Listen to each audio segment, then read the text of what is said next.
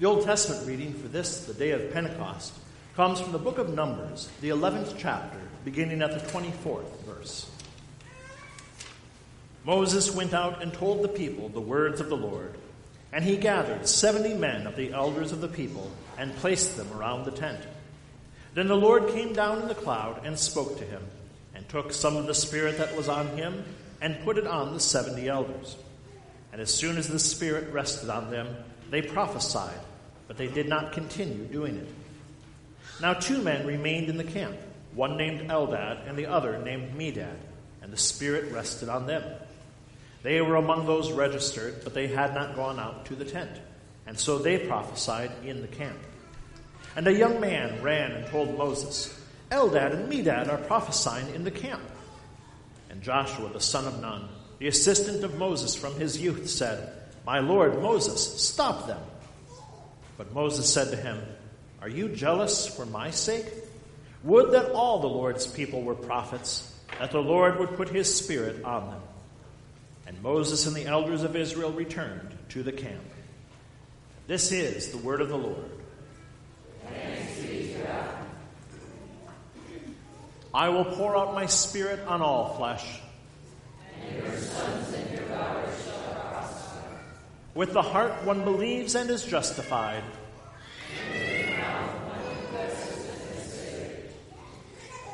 The second reading, which serves as the text for our sermon this morning, comes from the Acts of the Apostles, the 2nd chapter. When the day of Pentecost arrived, they were all together in one place. And suddenly there came from heaven a sound like a mighty rushing wind, and it filled the entire house where they were sitting. And divided tongues as of fire appeared to them, and rested on each one of them. And they were all filled with the Holy Spirit, and began to speak in other tongues as the Spirit gave them utterance. Now there were dwelling in Jerusalem Jews, devout men from every nation under heaven. And at this sound the multitude came together, and they were bewildered, because each one was hearing them speak in his own language. And they were amazed and astonished, saying, Are not all these who are speaking Galileans? And how is it that we hear, each of us in his own native language? Parthians and Medes and Elamites, and residents of Mesopotamia, Judea and Cappadocia, Pontus and Asia, Phrygia and Pamphylia, Egypt and the parts of Libya belonging to Cyrene, and visitors from Rome, both Jews and proselytes, Cretans and Arabians. We hear them telling in our own tongues the mighty works of God. And all were amazed and perplexed, saying to one another, What does this mean? But others, mocking, said, They are filled with new wine. But Peter, standing with the 11, lifted up his voice and addressed them. Men of Judea, and all who dwell in Jerusalem, let this be known to you, and give ear to my words. For these men are not drunk, as you suppose, since it is only the 3rd hour of the day. But this is what was uttered through the prophet Joel. And in the last days it shall be, God declares, that I will pour out my Spirit on all flesh, and your sons and your daughters shall prophesy, and your young men shall see visions, and your old men shall dream dreams. Even on my male servants and female servants, in those days I will pour out my Spirit, and they shall prophesy. And I will show wonders in the heavens above, and signs on the earth below, blood and fire and vapor of smoke. The sun shall be turned to darkness, and the moon to blood, before the day of the Lord comes, the great and magnificent day. And it shall come to pass that everyone who calls upon the name of the Lord shall be saved. This is the word of the Lord. Thanks be to God. The Holy Gospel comes to us according to St. John, the 7th chapter. On the last day of the feast, the great day, Jesus stood up and cried out, If anyone thirsts, let him come to me and drink. Whoever believes in me, as the Scripture has said, out of his heart will flow rivers of living water. Now this he said about the Spirit, whom those who believed in him were to receive. For as yet the Spirit had not been given, because Jesus was not yet glorified. And this is the gospel of our Lord. Grace, mercy, and peace to you from God our Father, and from our Lord and Savior, Jesus Christ. Amen. Picture yourself as an early Christian in Jerusalem on this day. It's only been 50 days since Jesus Christ rose from the grave.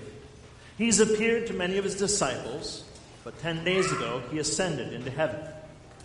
It's currently the Feast of Pentecost, a time when faithful Jews from all over the world travel to Jerusalem to give thanks to God for his law and all of his blessings.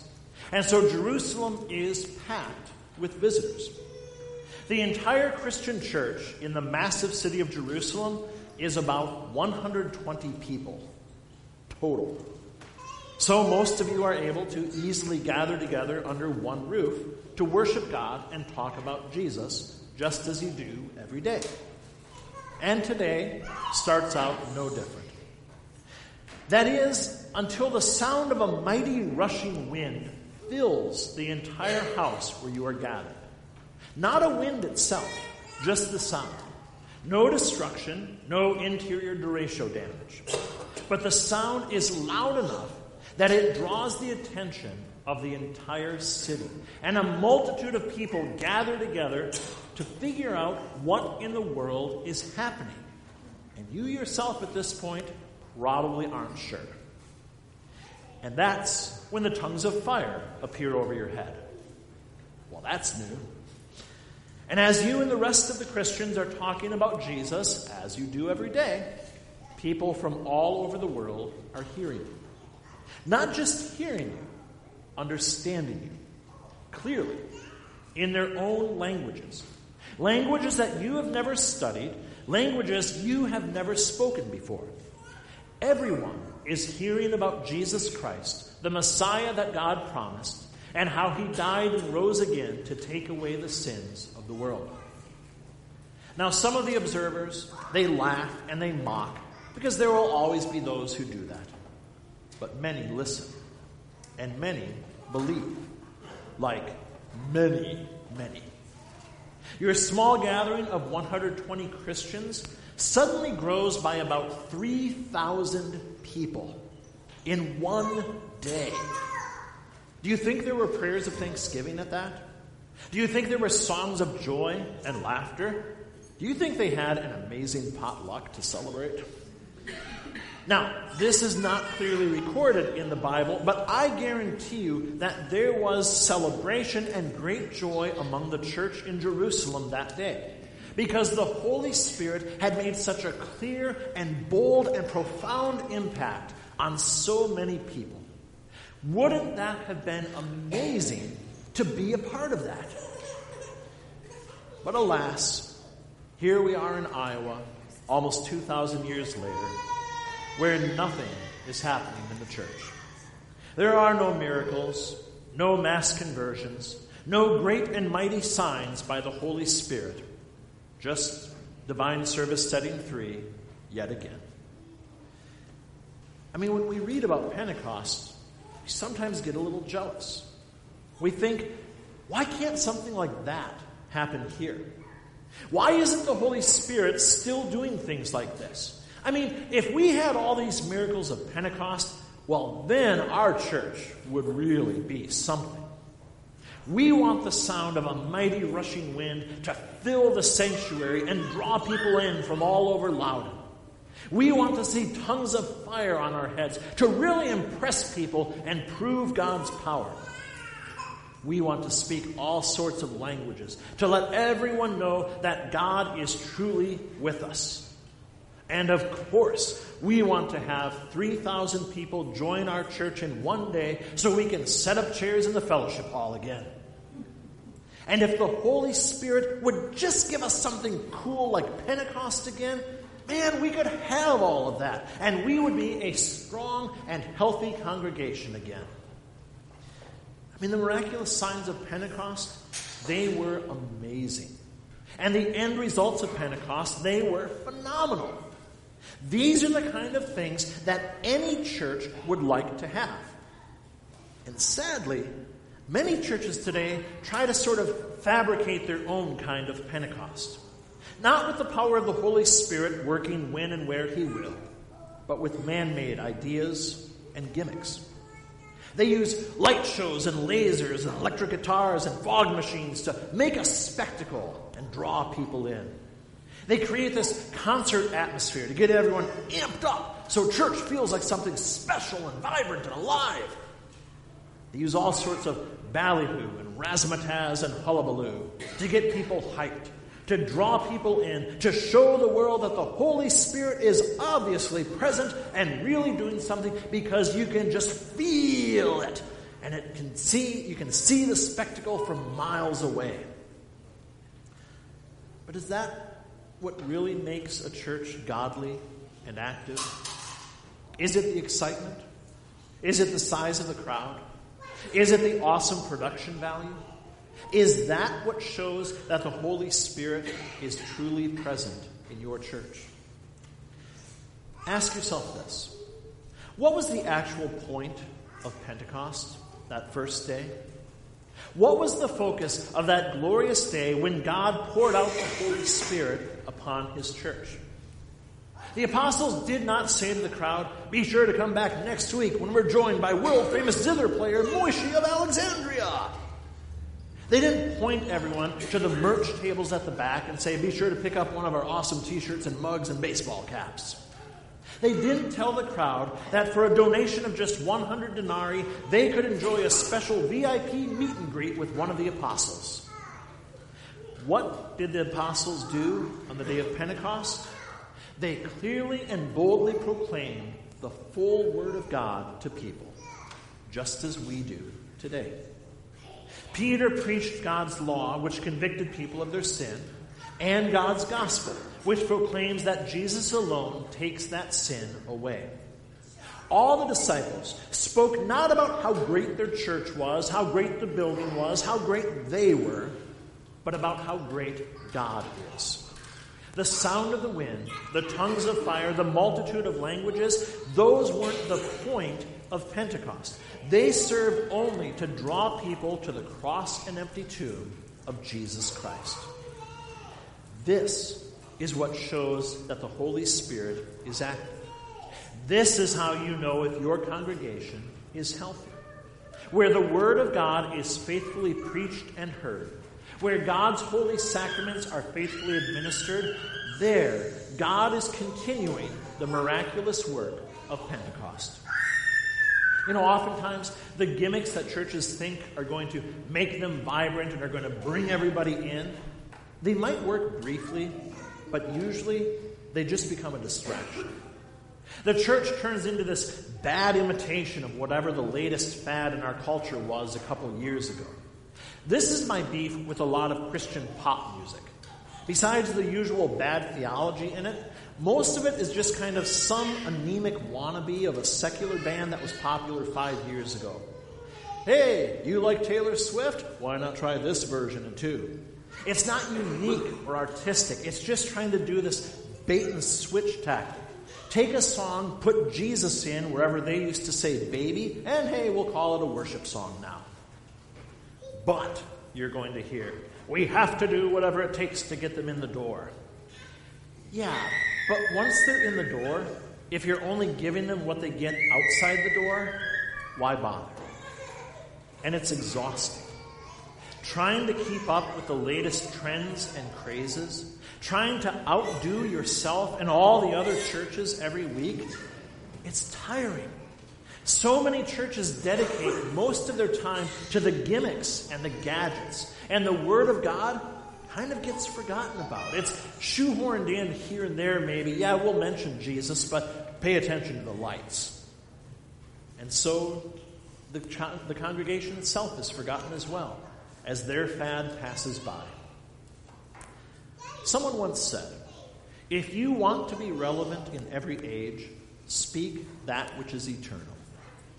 And so we, the church, continually speak the full counsel of God's holy word. And it is indeed relevant in every age because it does not change with the fashions and the fads of our world. We speak against sin, even when our culture promotes it and loves it and takes pride in it. Not just the sin of the moment or the latest fad in sin culture. We proclaim that all sin is wrong, destructive, and displeasing to God. We hold fast to the eternal Word of God, even when the world says that it's outdated and useless. We don't have to get with the times, because the Word of God is timeless. It is just as valid and certain and true in this age as it was throughout all of history, and as it will be until the very end of the world. Even when the world doesn't want to hear it, as faithful Christians, we carry on the work begun by the Holy Spirit on Pentecost. We proclaim the word of the Lord. But that's not all that we do. It's not just about the law. While the law of God is good and wise, it cannot save us. The church is not just a place to get some how-to tips or to get guilted into acting like a better person. The law is important and it is vital to our lives. But no matter how hard we try, we sinners simply cannot keep the law well enough. And so we need more. We need a solution. We need a Savior. And that's exactly what the Holy Spirit gives us. Even as we speak God's eternal law to the world, we also tell everyone the timeless message of the gospel of Jesus Christ. We unashamedly proclaim that God looked upon us in mercy while we were dead in our sin, that he took on human flesh and placed himself beneath his own perfect and unyielding law. We tell the world that Jesus Christ willingly took all of your guilt upon his own innocent shoulders and took all of your iniquity and sin to the cross. And there he sacrificed his own eternal life to purchase and redeem you from sin, death, and the devil, to cleanse you of your sin, to clothe you in his own robe of righteousness and perfection. You, a sinner who deserved only the eternal fires of hell, you became God's beloved child, and you were given the guarantee of everlasting life because your wretched, sin-filled life had been washed by the blood of God himself. And just as we tell the world about the crucifixion of Jesus for the forgiveness of our sins, we also joyfully tell the world that he has risen from the grave and given each of us the gift of everlasting life. Death is no longer the enemy to be feared forever, because Jesus Christ has defeated even death itself. All those who look to him in faith, all those who believe in his eternal words, we are given full and constant pardon and peace by the cross and the empty tomb of Jesus Christ. This is the message of the church, and this is the continuing work of the Holy Spirit that we see beginning at Pentecost. We bring the Word of God, the forgiveness of sins, and the holy sacraments of God to our community. It may not be flashy. It may not get headlines. It may not lead to 3,000 new members in one day. But this is the work of the church, the work of the Holy Spirit being done through us. And by that work, not by the glitz and the glamour and the gaudiness of gimmicks, souls are brought to the kingdom of God and nurtured in his eternal grace. Through our liturgy, as old-fashioned as it may seem, through the clear proclamation of God's word, as ordinary as it may seem, through our hymns, as mundane as they may seem, the church clearly proclaims God's word here and throughout the entire world, continuing the work of the Holy Spirit from Pentecost. Here, in the weekly divine service, which we may be led to believe is boring, here God works miracles, just like he did with the early church. Here the Holy Spirit fills us with his eternal word and empowers us to go out into the world and share that word with others. Here, poor miserable sinners who deserve only eternal death are instead given the glorious gospel of our Lord and Savior, Jesus Christ, as we are continually reassured that by his cross alone, by his empty tomb alone, you are forgiven of every one of your sins, and eternal life in heaven is yours. To God alone be all glory, now and forever.